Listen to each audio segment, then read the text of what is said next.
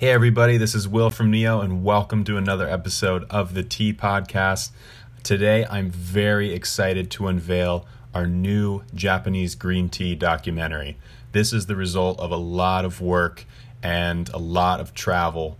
During April and March, we traveled all around Japan, meeting with many different farmers, sitting down with them and their families and hearing their story, why they got into green tea, what motivates them, what types of techniques they use to grow some of the best Japanese green tea. And this is something that a lot of people have been asking for. They really wanted a more of a deep dive. Instead of the short videos, they really wanted a deep dive into how everything connects and, the importance of organic cultivation, why we focus solely on organic green tea. And I think this documentary does a great job of really showing that. So the documentary's on YouTube right now. We thought it might be nice to do an audio version for the podcast. So in the next hour or so, we're just going to be playing the audio from the documentary. But I would highly encourage you to go to YouTube and check it out. We have videos, maybe hundreds of videos from the field and from various like tea shops in Tokyo, for instance. And so it's really best when watched as a video, but if you prefer to just listen to the audio, you can do that in a second. So this is broken up into 6 different parts. And what I wanted to do for the documentary was kind of tell a story about not only our trip, but also, kind of take the viewers on a journey of starting in Tokyo, tasting these teas just at a glance, like the Sencha and the Gyokuro and the Hojicha. And then in the second chapter, we're going to go into the fields and learn the basics of green tea. This is kind of a little bit like, this section is a little bit like a travel vlog, kind of, shots of us at the airport, renting a car, staying at hotels and getting out into the field. So this one's kind of a little bit more of a fun type of vlog documentary. And then the third episode is really when we hit our stride and we visit Mr. Sakamoto, who makes almost exclusively, high quality organic gyokuro. And it's really fascinating to hear his philosophy behind organic tea and, the industry in general, his commitment to nature, why he got into organic tea, which is also fascinating. A really cool story, really amazing person. The next chapter, we're going to be going to a very small village and going to these mountain tea farms way up high in the mountains where they kind of grow the terrace tea fields. So in this one, we meet Mr. Isen, and we sit down with him and his family for lunch in their 200-year-old house that he's been living in for, his whole life, and also his parents and his grandparents and their parents. And this was really cool to see because it was built in a time where they were worried about things like ninjas and, they had samurai weapons around the house. So it was really fascinating to see that. He's a very, very traditional, small family farm. And, it was really cool to get a glimpse into, what life must have been like a few hundred years ago. And then in the next episode after that, we actually head down south, almost as far south as you can go in Japan. Off the south coast of Kyushu is an island called Yakushima. And this was really incredible to see the amazing flora and fauna here.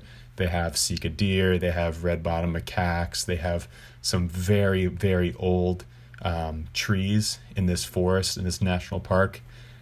So we get to see all that. And in the island of Yakushima, they're very, very committed, even more so than the rest of Japan, to the preservation of nature. So this kind of takes this organic natural farming to an extreme where, nothing else has been done on this land other than growing tea. So it's completely pure, no pesticides ever. And so this was really cool to see as like a contrast with some of the other larger tea companies that we actually don't visit in Shizuoka. It's become like a very large scale operation.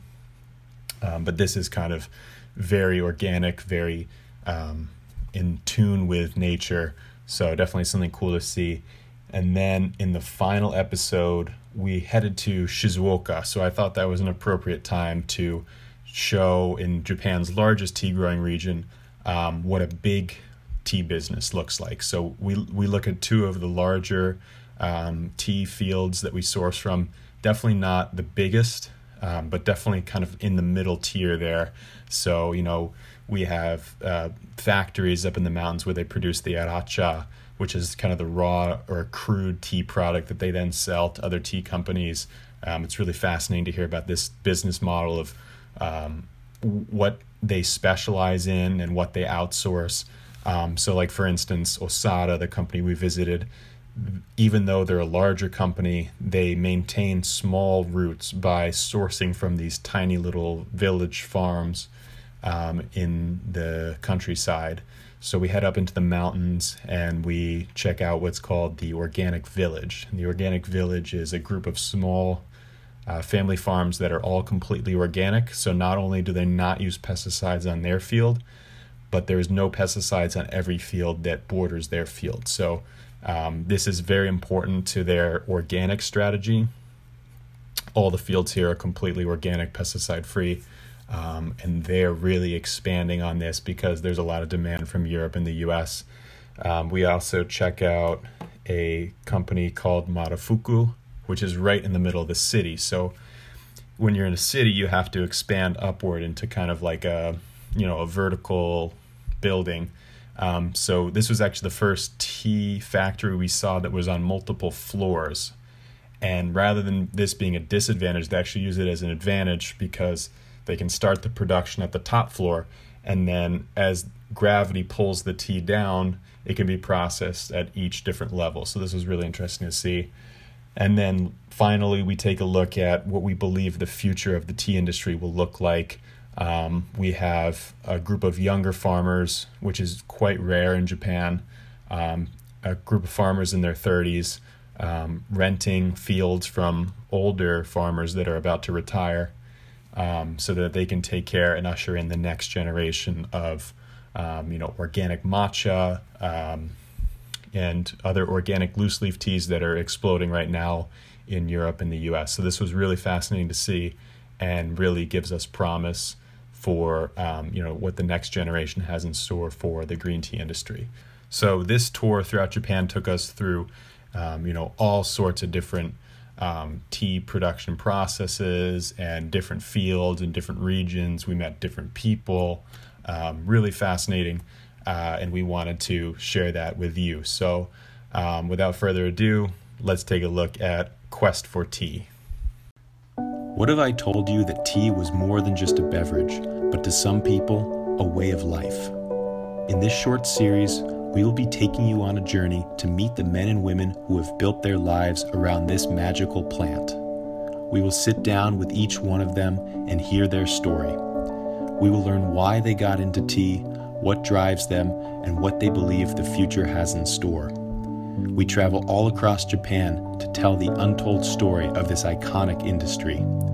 We will make many new friends along the way and learn more about how to properly cultivate and prepare the drink known as tea. We will also explore the natural beauty of this wonderful country and see the different steps farmers take to coexist with nature. These farmers believe that using organic methods of farming is the best way to form a healthy relationship between their tea fields and the natural world. First, we head off to Tokyo to get a glimpse of some world-class tea rooms. We learn from certified tea masters how to prepare the perfect cup of tea. We also learn a bit about traditional sweets consumed during the tea ceremony. Next, we head to the South Island of Kyushu and really get to see a part of Japan rarely seen by tourists. We visit small family farms in the countryside and learn from farmers that have been growing tea for generations. We then take a boat ride to the island of Yakushima, a place famous for its natural beauty. We learn even more about the importance of coexisting with nature and the deep level of respect they have for the natural world.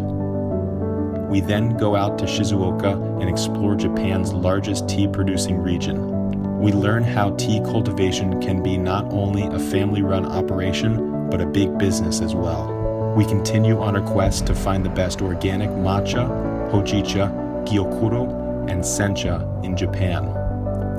The tea farmers are some of the kindest people we have ever met.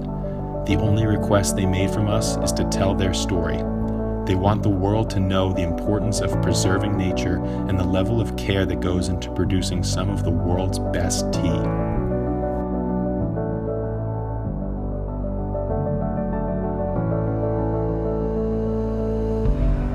Our journey begins in the bustling city of Tokyo. Now the largest metropolitan area in the world, Tokyo is famous for its clashing of both new and old. Here you can see centuries-old shrines and temples located merely a few blocks away from skyscrapers and bright city lights. It's also home to many amazing tea shops. We wanted to start our trip off right by first tasting some of the best teas Japan has to offer. We had heard of a really good tea house called Sakurai Tea Salon that has a fantastic selection of teas and a few certified tea masters that prepare them. During a full tasting, you can taste 5 different teas: gyokuro, hojicha, wakocha, bancha, and matcha. You are also served a variety of wagashi, or Japanese sweets, in between tea tastings. We signed up for 2 tea tastings, and for the next 2 hours we did nothing but drink tea. First on our list was the gyokuro. This is known as the highest quality green tea in Japan and used to be the tea of choice for the emperor. This tea is shaded for up to 21 days, and during that time the tea produces more chlorophyll and theanine. This yields a flavor that is very sweet and savory. The texture also becomes thicker, and typically gyokuro is enjoyed in very small amounts. The smaller the amount of gyokuro, the more the taste and the texture can be savored. Here, they took that concept to the extreme and used an extremely small amount of water for the tasting. The tea master then used an hourglass to count out 3 minutes before pouring us the tea.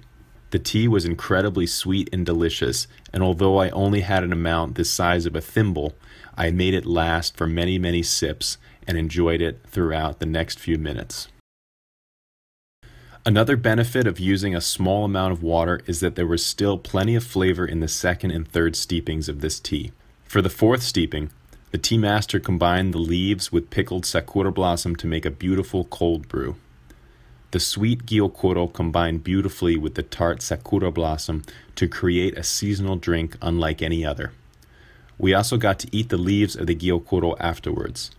You can add a tiny bit of vinegar or soy sauce to the leaves of this green tea, and it ends up tasting like a delicious salad. After tasting the gyokuro, we moved on to the next tea on our list, hojicha.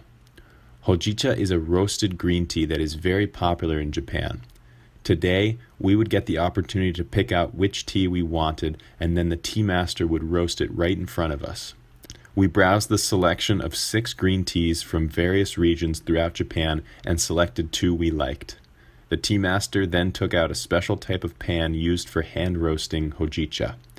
She roasted the leaves over a small flame and then poured them out into the teapot.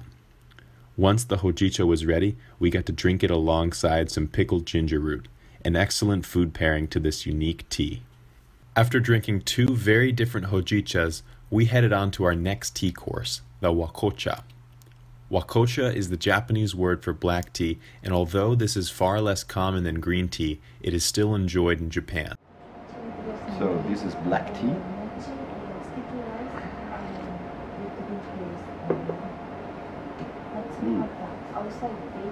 Very smooth. What I realized a little bit about the Japanese is there's a strong caramel note always with the black tea from Japan. Often when you like a black tea from other regions, there's much more sweetness into it. Here you often have this typical caramel note coming from the black tea. After the black tea, we moved into our bancha tasting. Just like with the hojicha, we got to choose which tea we wanted to try from a few different options. While most teas are made from the young tea leaves, bancha is made from the older parts of the plant. Here you will often see stems and larger leaves. The one with the thickest stems is known as zonin bancha. Here we got an opportunity to try some very unique teas, although the thing we were really looking forward to was the matcha tasting at the end. Matcha is a type of green tea that is made by grinding tea leaves into a very fine powder. Only the best leaves are used to make matcha, and they also have their stems and veins removed before being ground, which only enhances their flavor even further. This is the tea that is traditionally consumed during the Japanese tea ceremony. The tea is first sifted into a bowl called a chawan, and then carefully whisked into warm water using a bamboo whisk called a chasen. The goal is to create lots of foam in the tea, which aerates the tea and makes it smoother and creamier. The tea masters have perfected this art, and the end result is a tea that tastes almost like a latte, but with no cream or sugar. Tasting all of these teas was a great way to become acquainted with the different types of teas in Japan and discuss which ones we would be searching for on our sourcing trip. With our tea tasting finished, we headed off to Yoyogi Park to enjoy the cherry blossoms. During the few short weeks when the cherry blossoms are in bloom, tourists and locals alike gather underneath these trees and enjoy time with friends. This is known as hanami, which is basically just enjoying being outside during the cherry blossom season with friends and family. The next day, we would be visiting a second tea shop for another incredible tasting. In the heart of Ginza, there exists a small tea shop by the name Higashiya. At this tea shop, certified tea masters prepare some of the finest green tea in Japan. It was here that you could really see how varied the world of Japanese tea is. Depending on the shape of the leaves, the shading of the leaves, and the part of the plant used to make tea, it can take on a vast array of different forms. Here you can see that no two teas are really the same. We decided we wanted to try 3 entirely new teas, so we first started with Karigane. This is a shaded stem tea made from the leaves and stems of Tencha or Gyokuro, the 2 most prized green teas in Japan. The tea usually has a delicate sweetness to it, made more mild by the inclusion of the stems. Next we tried Fukumushicha, a deep steamed sencha.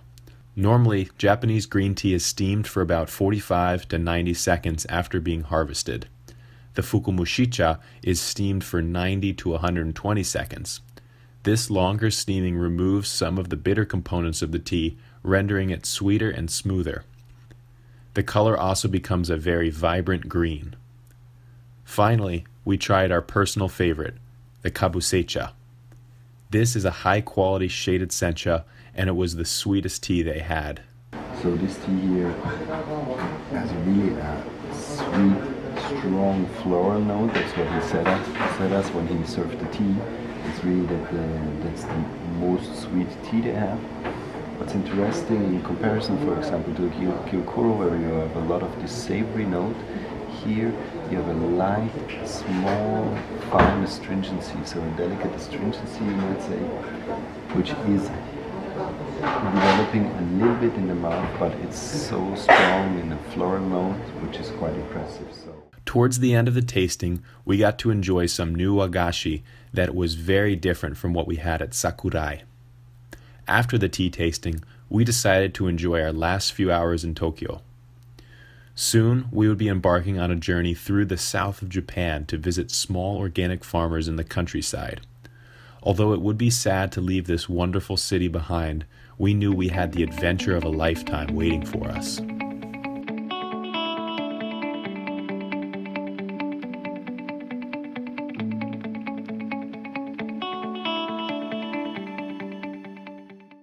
Far beyond the bustling streets of Tokyo lies the peaceful southern island of Kyushu. Many small tea farmers call this island home, and we knew there was so much we could learn from them. Here, the pace of life is a bit slower, the culture is more traditional, and of course, the tea is just incredible. It is here that we get to see a part of Japan rarely seen by tourists. Please join us on our journey through the countryside of Japan.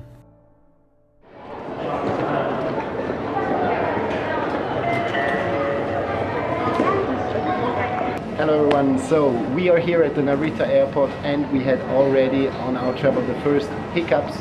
We brought from Europe some beautiful liquor and we were allowed to check them in the airplane, but apparently you cannot take more than 50 kilos, so we had to change this in another suitcase. And then we had another problem that one suitcase was 2 centimeters too big, and this was also not allowed, so we had to check in 2 bags instead of 1. And now we are flying to the south, and they already informed us that it might be that we're not landing at the right airport, so we are wondering where we will end up, but we will end up in the south, and we are looking forward to it.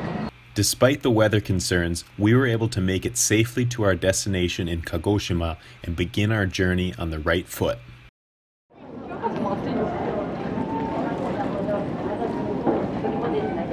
That's a very fine green tea, directly from Kyoto.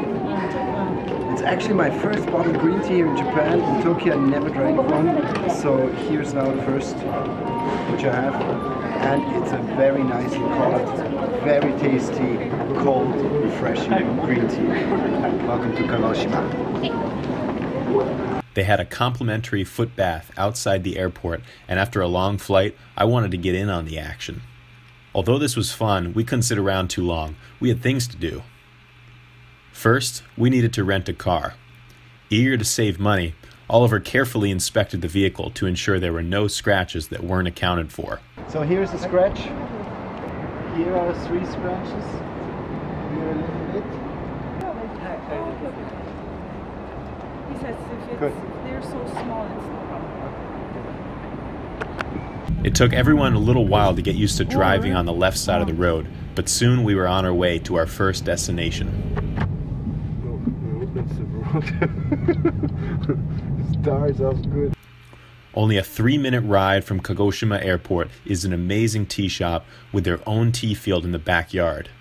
Here they harvest the tea, process it, and serve it all in the same place.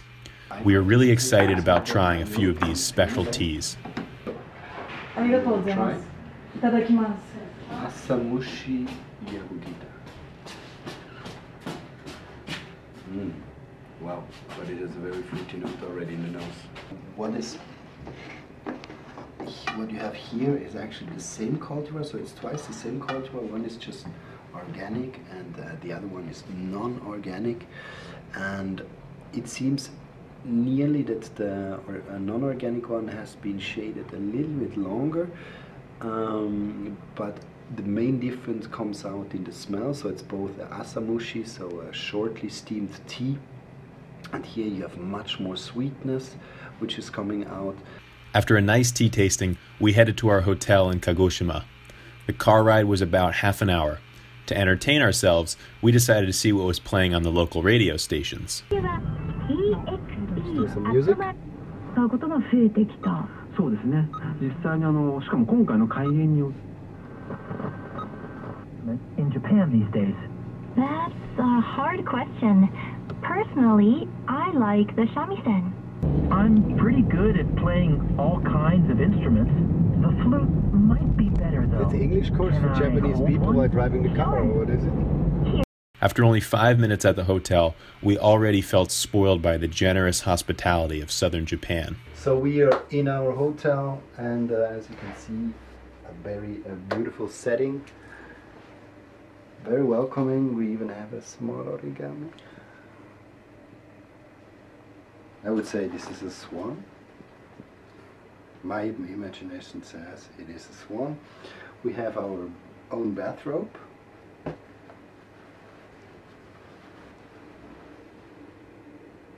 Very, very good.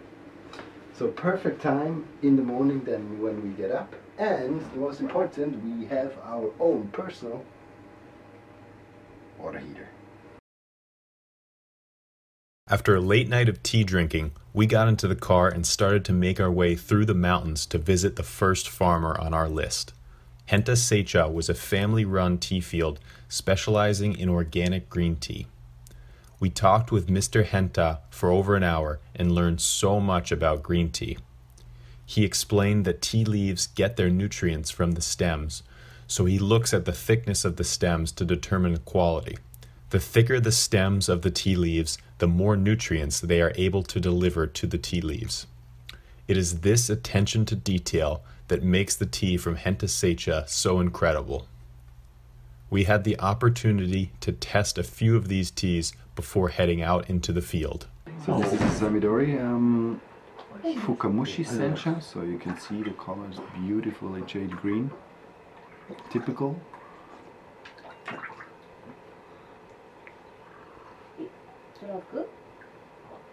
It's very light, very sweet in taste, a small astringency to it, in the end bringing a little bit of freshness, but very, very good. Now we go to the Okumidori directly. Okumidori. So difference already. It's much lighter and this shows much more sweetness in the nose already. I already had it with the leaves when I smelled the leaves.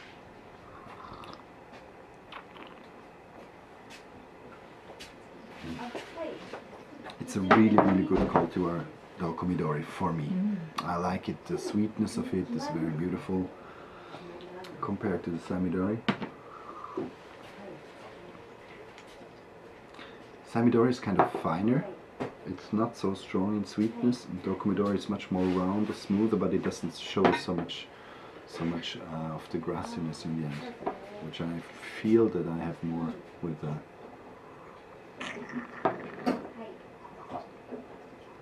Samidori. It had rained just a few hours prior to our visit, so the sky was gray, the earth was wet, and there was a beautiful smell to the air. After a ton of traveling in the past few days, it was really nice to be surrounded by the forests and mountains of this region. This field tour was a great opportunity for us to learn more about cultivars. A cultivar is a subspecies of the tea plant with unique characteristics. Just like different types of grapes produce different wines, different types of tea leaves produce different teas. The most popular cultivar in Japan is the Yabukita, making up about 70% of the total production. If you are looking to produce a smoother tea like a matcha, you might use a cultivar called Okumidori, which is known for its nice round flavor. If you want to strengthen the umami note of your tea, you can use the Goku cultivar, known for its bold flavor. There are more premium cultivars to get that delicate sweet flavor, one of which is known as Saimidori. All of these different types of teas were on display here, and we could see just how different they were. Some have thick leaves, some have thin leaves, some are round and others are long and skinny. Some were already producing buds, and others still had a few weeks to go. It was here that we realized just how complicated of a science tea farming can be. Another important distinction between cultivars is bud density. Certain cultivars may have 100 buds in a certain area, while others may have only half that. The buds can also reach different heights, producing different quantities of tea. While it usually ends up evening out, this is something tea farmers need to consider when it comes to estimating the future yields of the tea crop. After a successful tea farm visit, we headed back on the road to travel to Shibushi, a small town just east of Kagoshima. Right in the middle of a rice field sat a beautiful ryokan run by an older couple. A ryokan is a traditional Japanese inn with tatami mats and sliding doors. They also almost always have proper tea brewing equipment, so we decided to do a short tea tasting and explain everything we had learned during our recent visit. After a few pots of tea, we decided to call it a night. In the morning, we would be visiting a new tea field and embarking on an entirely new adventure. Gyokuro is known as the highest quality green tea in Japan, and it is grown by one of the country's most talented farmers. Mr. Sakamoto is the president of the Kagoshima Prefecture Tea Production Association. He is a talented artist with a great appreciation for natural beauty. He is also passionate about researching the benefits organic farming can have on human and planetary health. Let's take a short look at who he is and what goes into making the so-called Emperor's Tea.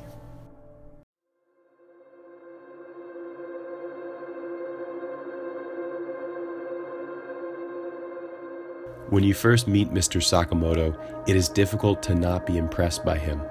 Not only is he an incredible tea farmer, he is an incredible person as well. In his office are some beautiful paintings done by him. These were designed during his past life as an artist, but one painting stands out. Sakamoto explains this painting was made for his niece during her battle with cancer. It is hard not to be emotional when looking into her eyes. Strong, beautiful, ready to do battle. Sakamoto explains that his family has a history with cancer and disease, and he believes the chemicals used in tea cultivation were partly to blame. The tea farm has been in his family for generations, and he decided to be the one to turn it completely organic. He explained to us that while most farmers only take nutrients from the soil, he wanted to give nutrients back as well. Nowadays, the food we eat has a fraction of the nutrients it once did. We have robbed the soil of most of its nutrients, and until we restore it, we will continue to get sicker and sicker, and our food will not be able to remedy us. The question is then, how do we return nutrients to the soil? This is a question Mr. Sakamoto asked himself when he decided to start farming organically. The key, he said, may lie in sedimentary rock. Sedimentary rock forms as a result of millions of years of buildup on the ocean floor. As a result, the sedimentary rock that is so common in this region is a reservoir of nutrients just waiting to be tapped. In order to activate it, he adds a mix of organic materials to the fertilizer, a process known as bokashi fertilization. His organic fertilizer is so effective, now other farmers purchase it from him for use in their own fields. The fertilizer not only gives the tea more nutrients, it also changes the entire structure of the plant. The cellular density of his tea plants are much higher than that of a normal tea plant. There is a scientific explanation for this, but you can see it pretty clearly just by looking at these two plants. The non-organic plant starts to lose its leaf after just 1 week, whereas the organically fertilized plant stays strong for over 2 weeks. This is especially important when it comes to the production of gyokuro. Gyokuro in particular is extremely difficult to grow organically. The reason is you need to keep the tea plant alive for 21 days without proper sunlight in order to get the trademark sweet umami flavor. The plants need to be super strong to survive like this, so Mr. Sakamoto's organic fertilizer is crucial. Without this organic fertilizer, the tea plants begin to ferment, and that is why most organic gyokuro does not quite meet the standards of many others. This brings up an interesting point, and is actually how gyokuro became known as the emperor's tea. Many years ago, tea was only consumed by the upper class, and of course the emperors always demanded the highest quality of tea. Before the use of refrigeration, the quality of tea was determined by how long it lasted. Because gyokuro is one of the only green teas that actually improves with age, this was always the emperor's favorite. I'm sure the emperors would be quite impressed by the gyokuro that Mr. Sakamoto has created today. This rigorous inspection of tea still lives on. Mr. Sakamoto explained that they now have a special way to judge the quality of a gyokuro. They boil water, add it to the leaves, and let it sit for 1 hour. Although this may seem like an easy way to brew the world's worst cup of gyokuro, they are actually stress testing the tea to see if it shows any bitterness. The best green tea in Japan should show no bitterness even when boiled. As a result, the best gyokuro are then sold on the market for a premium, and the lower quality ones are sold at a fraction of the price. To really experience the true power of Mr. Sakamoto's unique farming methods, you have to taste the tea for yourself. To this day, the gyokuro produced by Mr. Sakamoto is among our most popular, and it is easy to see why. There is a beautiful umami flavor and absolutely no bitterness. It is rare to find this level of flavor in an organic tea. The gyokuro is also incredible when served cold, something we experienced firsthand when we first met Sakamoto.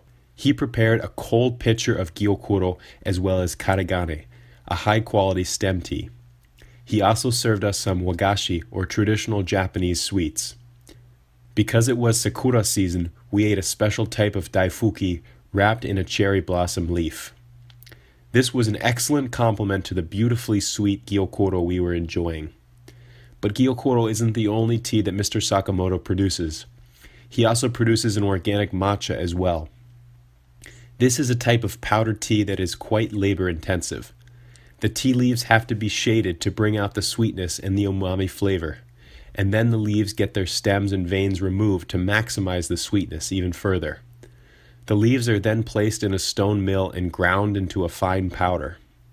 To prepare the tea, you whisk it into a bowl with a bamboo whisk or chasen. This is the type of tea served during the famous Japanese tea ceremony. With 4 hectares of tea plants, Sakamoto is one of the smallest tea farms we visit, but he uses his space in very innovative ways.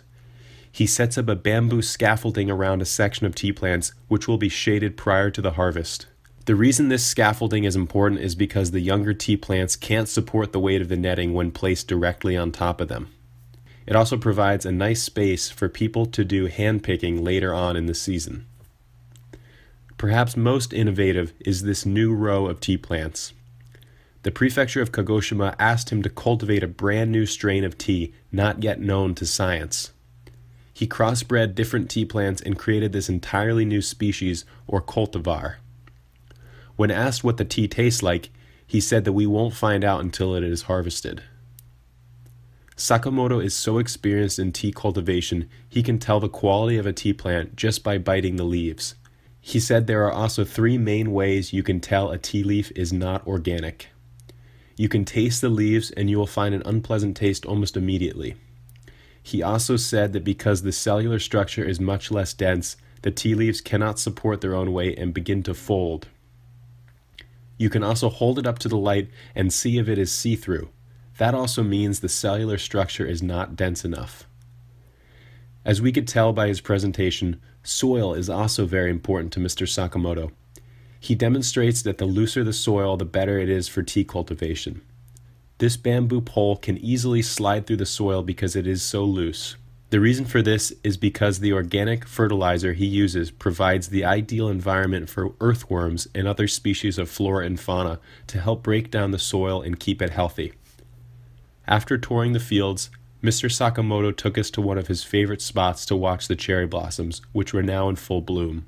It was here that you could see the level of appreciation he had for nature, particularly the nature in his region of Shibushi.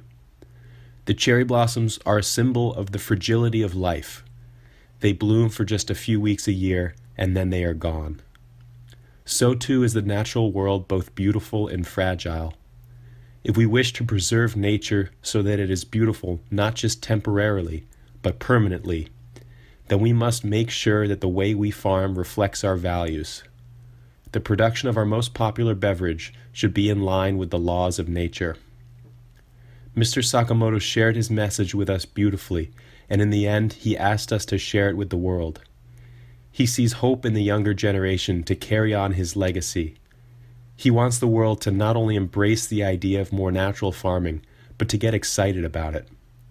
We have become detached from how our food and tea is produced, and by enjoying things closer to their natural state, we create a healthier relationship between us and the natural world. Getting to experience tea firsthand has been an amazing journey for us, and it is an incredible opportunity to get to share that experience with you. In the next episode, we will be discovering a new type of tea produced up in the mountains.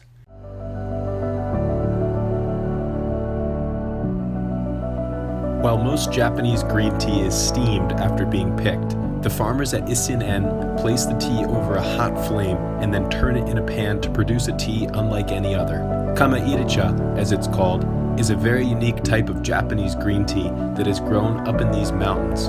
We sit down with Mr. Isshin and his family to learn more about the cultivation of this special type of tea.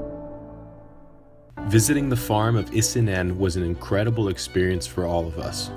Of all the farms we visited, this was perhaps the most traditional. This property is where Mr. Isshin grew up. Their family's home is still around today, over 200 years old. Within its walls lie relics of a simpler time. Some of the doors inside the house are made out of a single piece of wood carved perfectly from a large tree. You can still see the designs of dragons etched into the old wood. You can also find samurai weapons throughout the house. The surrounding corridors of the house are outfitted with special floorboards. These are designed to creak when a ninja is approaching. You could see the manufacturing of bamboo utensils right here in the home. The family also sun-dried seeds and vegetables for use in their cooking. After briefly meeting this incredible family, we headed off into the fields. Issinen still uses a type of terrace farming that has become less common. It is difficult to make the climb up into the mountains every day to tend the fields, so many farmers have strayed away from this traditional method of farming. Mr. Issen simply used a pickup truck. Driving up into the mountains to see the tea fields, you were really able to notice how rough the terrain was. We were a long way from some of the more manicured tea fields. We were now really deep in the countryside. Gazing far out into the distance, you really got a sense for the natural beauty of this region. Although the rows of tea plants were going in all sorts of different directions, you couldn't help but think it was perfect. This is one of the things we love about organic farming. You may not get these perfectly straight rows, but there is something beautiful about it nonetheless. Being an organic farmer, of course, Mr. Issen was also very careful about the fertilizer he put on his crops. He produced his own style of fertilizer in a very unique way. During the production of rice, there is a large part of the grain that is discarded called the hull. These hulls are the perfect ingredient for organic fertilizer, and Mr. Issen produces this at scale.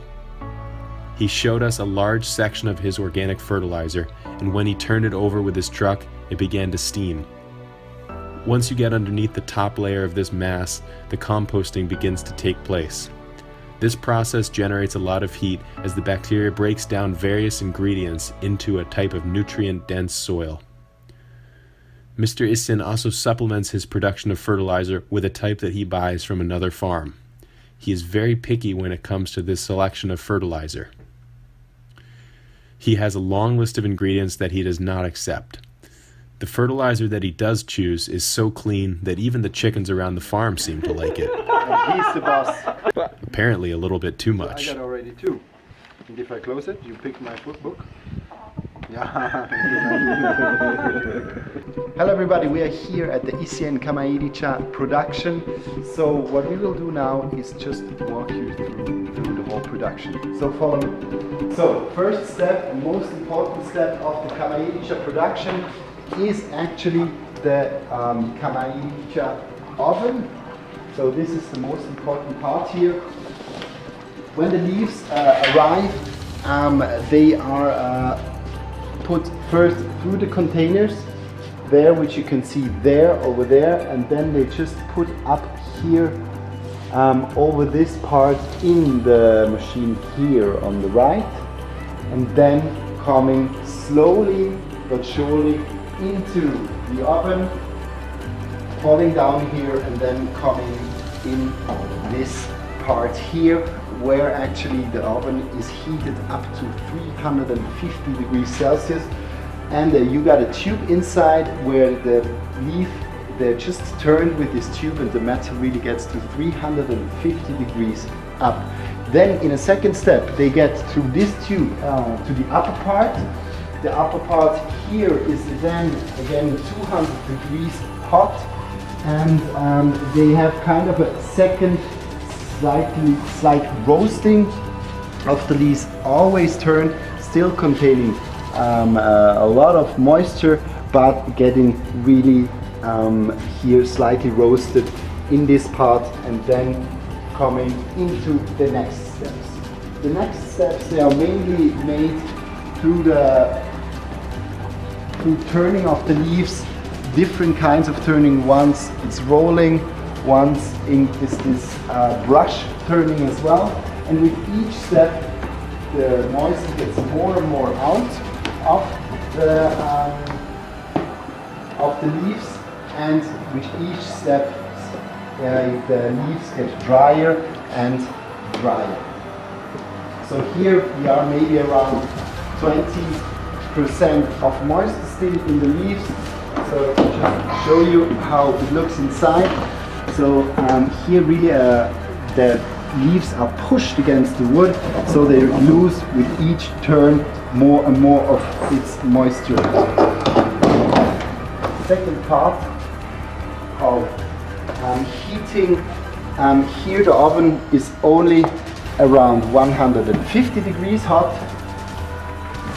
And again, you can see there are stones with a flame, so these are small ovens giving again this slightly roasted flavor of the kamairicha.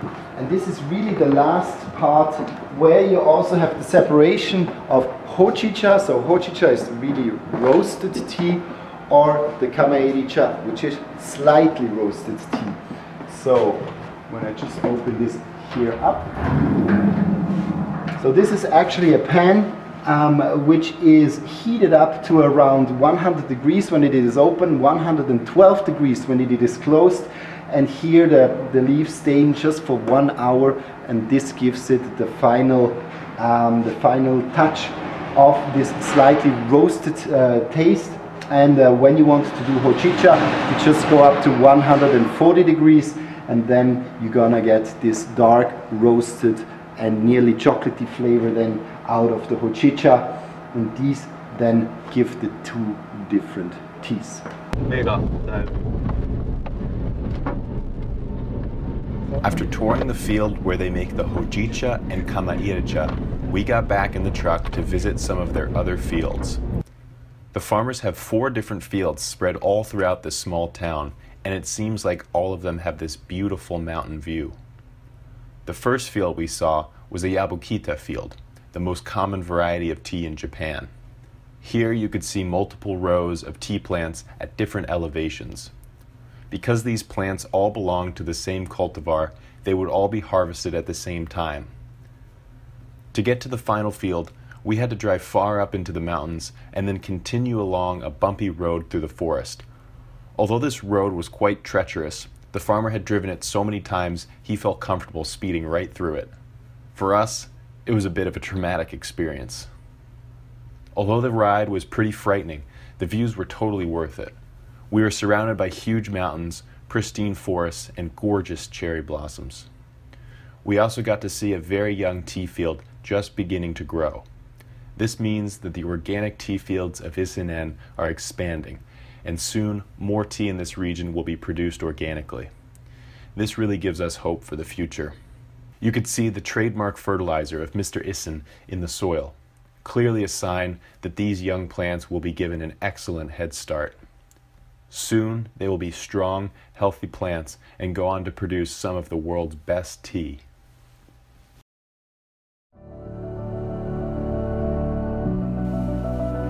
The island of Yakushima truly is a spectacle to behold.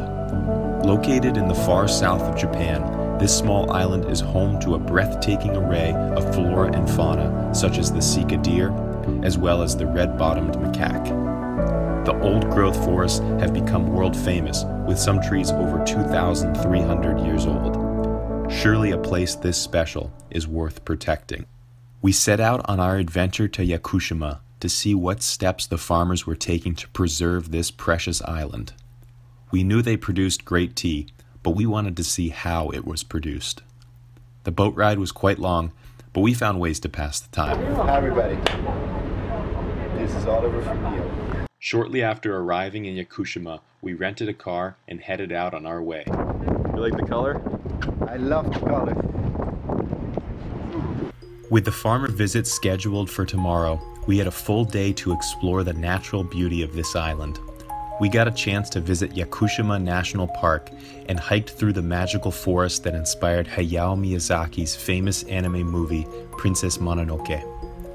Here you could find old, moss-covered trees with large roots stretching all throughout the forest. There were also beautiful streams with crystal-clear blue water. Later that day, we decided to take a sunset cruise around the island and really take in all of the sights. We ended up heading far out onto a peninsula and stumbled upon a hidden gem. This torii gate marks the transition from the mundane to the sacred and is often placed at the entrance to a Shinto shrine. In this case, it marked the entrance to a cave shrine carved out into the rocky cliff. The shrine inside the cave was a quiet respite from the crashing waves of the outside. As the sun began to set, we took a little walk along the beach and enjoyed the last few moments of daylight. In the morning, we would be meeting with the farmers of Hachimanju and learning so much about their world.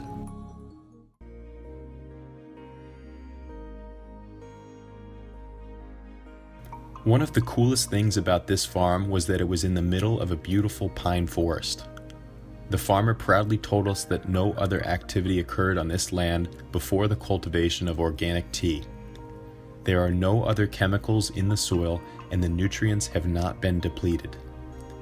The farmer also told us that they return the nutrients to the soil every year through a process that is unique to their field. Just as with any other plant, tea plants absorb the nutrients from the soil and pass them on to other parts of the plant. Tea gets its flavor from the nutrients in the soil, and therefore these nutrient-dense soils produce some delicious teas. But what we heard from the farmer is that they also like to give back to the soil. Just like with Mr. Sakamoto, Mr. Watanabe also said that while most farmers only take from the soil, they like to give back. The last tea harvest of the year, Akibancha, is sold by most farmers as its own type of tea. The farmers at Hachimanju actually take these leaves, turn them into a mulch, and then return them to the soil. This way, they are returning the nutrients to the soil and ensuring that they are not taking too much. This outlook is pretty common on the island of Yakushima. While the tea industry in Japan is only 2% organic, the organic farmers of Yakushima account for 15% of the total production of tea. Mr. Watanabe explained that this could partially be due to the climate. One of the hardest parts about organic farming is dealing with insects. There are many different types of insects that bite the tea leaves, and without conventional pesticides, it is difficult to keep them away. Luckily, insects aren't much of a problem for the farmers of Yakushima. Yakushima has the highest annual rainfall in Japan and is one of the wettest places on Earth. The annual rainfall in Yakushima can be as high as 390 inches a year, compared to just 60 inches in Tokyo. The locals here claim that in Yakushima it rains 35 days a month. This rainfall helps deter a lot of bugs without harming the tea crop. The climate is also unique for another reason. Although it is a southern island, Yakushima is actually quite cold. The high mountains create unique weather patterns that actually allow the tea to rest for a longer period of the year. Tea plants normally absorb nutrients from the soil between late fall and early spring, before they begin to produce fresh leaves. On Yakushima, the buds take a little bit longer, and therefore the tea is able to absorb more nutrients over a longer period of time. This gives more character to the tea. When it comes to flavor, the farmer, Mr. Watanabe, wants the tea to taste natural. He explains that while adding a lot of fertilizer to the soil would produce a very strong flavor, he doesn't believe that is how the tea is intended to taste. It is amazing to see his commitment to natural farming. Not only does he want to make tea in a natural way, he wants the flavor to be natural as well. The end result are teas that taste fresher and milder, without this strong umami or sweetness or bitterness to them. We arrived just in time to see another important part of the tea farming process. A few days before the harvest, some tea plants are shaded in black nylon netting called kabuse. This cuts off the sunlight and forces the plant to undergo a chemical change. During this process, the tea plant produces more theanine and less catechins. The theanine is the amino acid in the plant responsible for its sweet umami flavor. It is also the part of the plant that gives you the famous calm alertness when you drink it. But this doesn't just affect the taste of the tea, it also impacts the color. The tea plant also produces more chlorophyll, which is the compound that gives plants their green color. You can see this color change very clearly if there is a hole in the netting. The plants exposed to the sunlight are much lighter than those that are not exposed to the light. This shading process softens the tea, reducing the bitter catechins and increasing the sweeter theanine of the plant. Even the tea plants that were not meant to be shaded are partially cut off from the sunlight due to the high trees from the surrounding forest. This creates a very unique taste for the teas of Hachimanju. After touring the fields, we decided to do a quick tasting of some of the teas. We currently sell 4 teas from these farmers, the Shinsha, Sensha, Genmaicha, and Kukicha, but we wanted to see if there were any more we could start supplying. We were particularly interested in seeing if they had a Hojicha that would meet our high standards. It's incredibly sweet. A little bit of a cereally and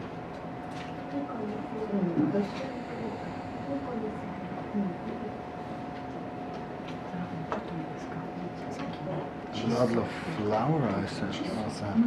Not like oolong flower, but rather like spring flowers. Very interesting. So let's go for the tasting.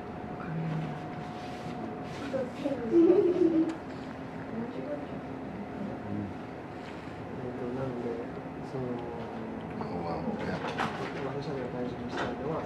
That's a very sweet hojicha. There's not a lot of this roasty flavor, of roasted flavor chocolate, but it's very sweet and soft, and there's a lot of cereal flavor. After tasting a few teas, we took a drive into the forests of Yakushima to meet another iconic resident of the island. Masayuki Yamashita is a famous Japanese potter who moved into the countryside of Yakushima so he could work on pottery in the more traditional style. He uses a large kiln and burns wood from the nearby forest in order to produce a beautiful ash glaze. All of his pottery is made from completely natural ingredients.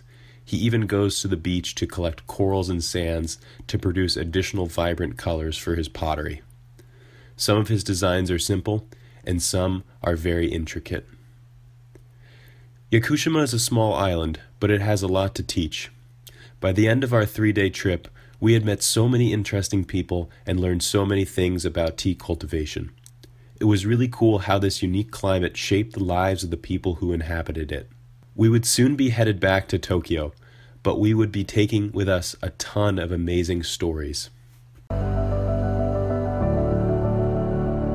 In the final chapter of our quest for tea, we head to Shizuoka, the largest tea growing region in Japan.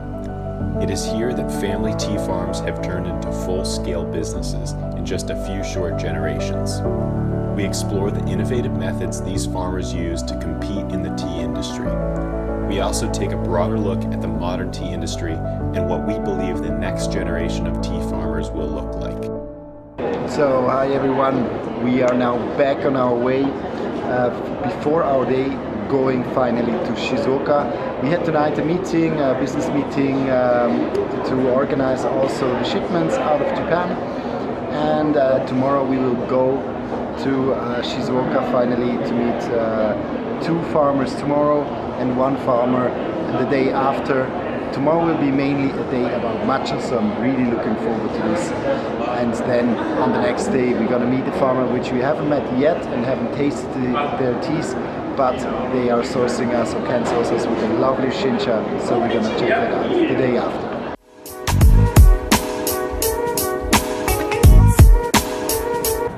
Mount Fuji. If you have never seen it, you have seen it now.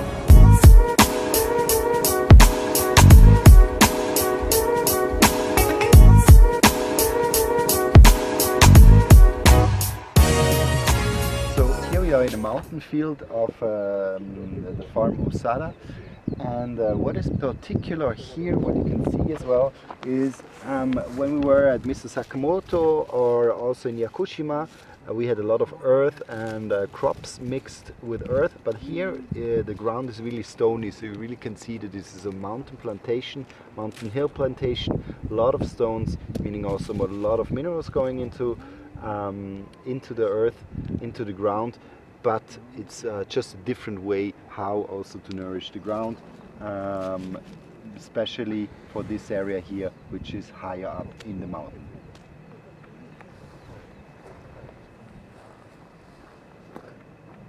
Although the company Osada is quite large, they still source their tea on a smaller scale.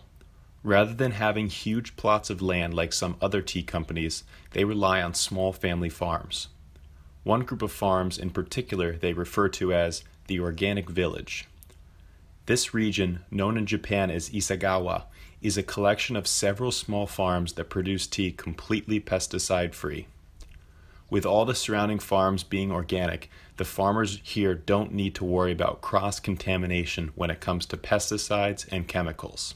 With the tea produced at such a small scale, the farmers are able to really focus on quality.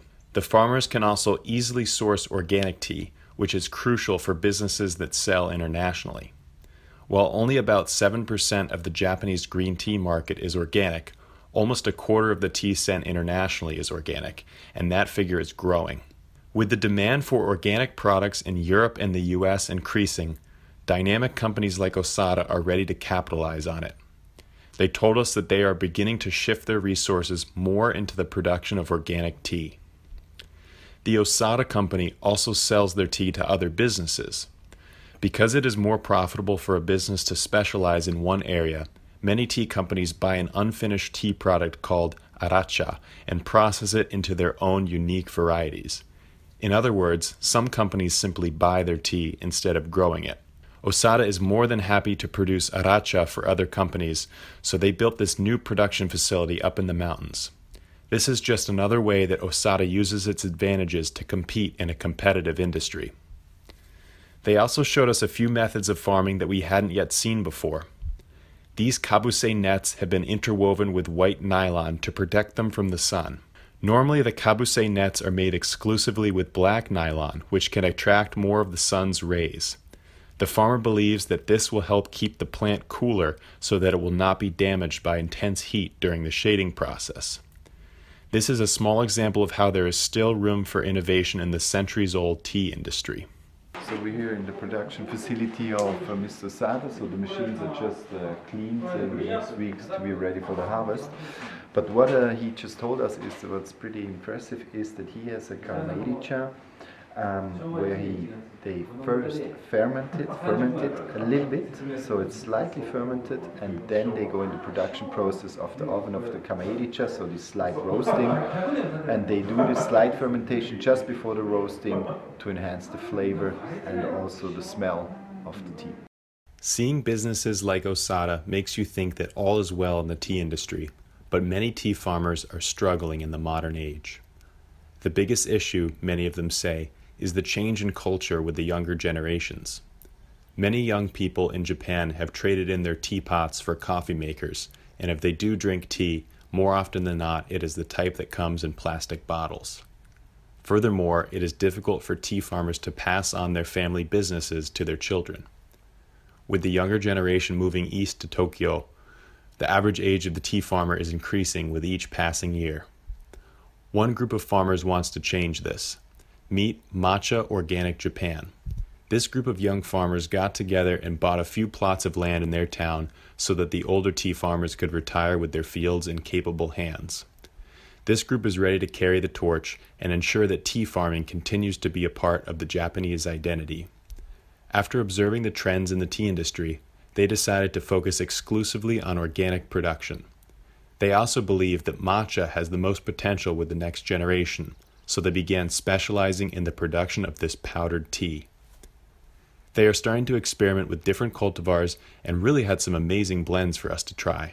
Good, so we're here in the organic green tea fields from Organic Matcha Japan, and this is actually a beautiful project.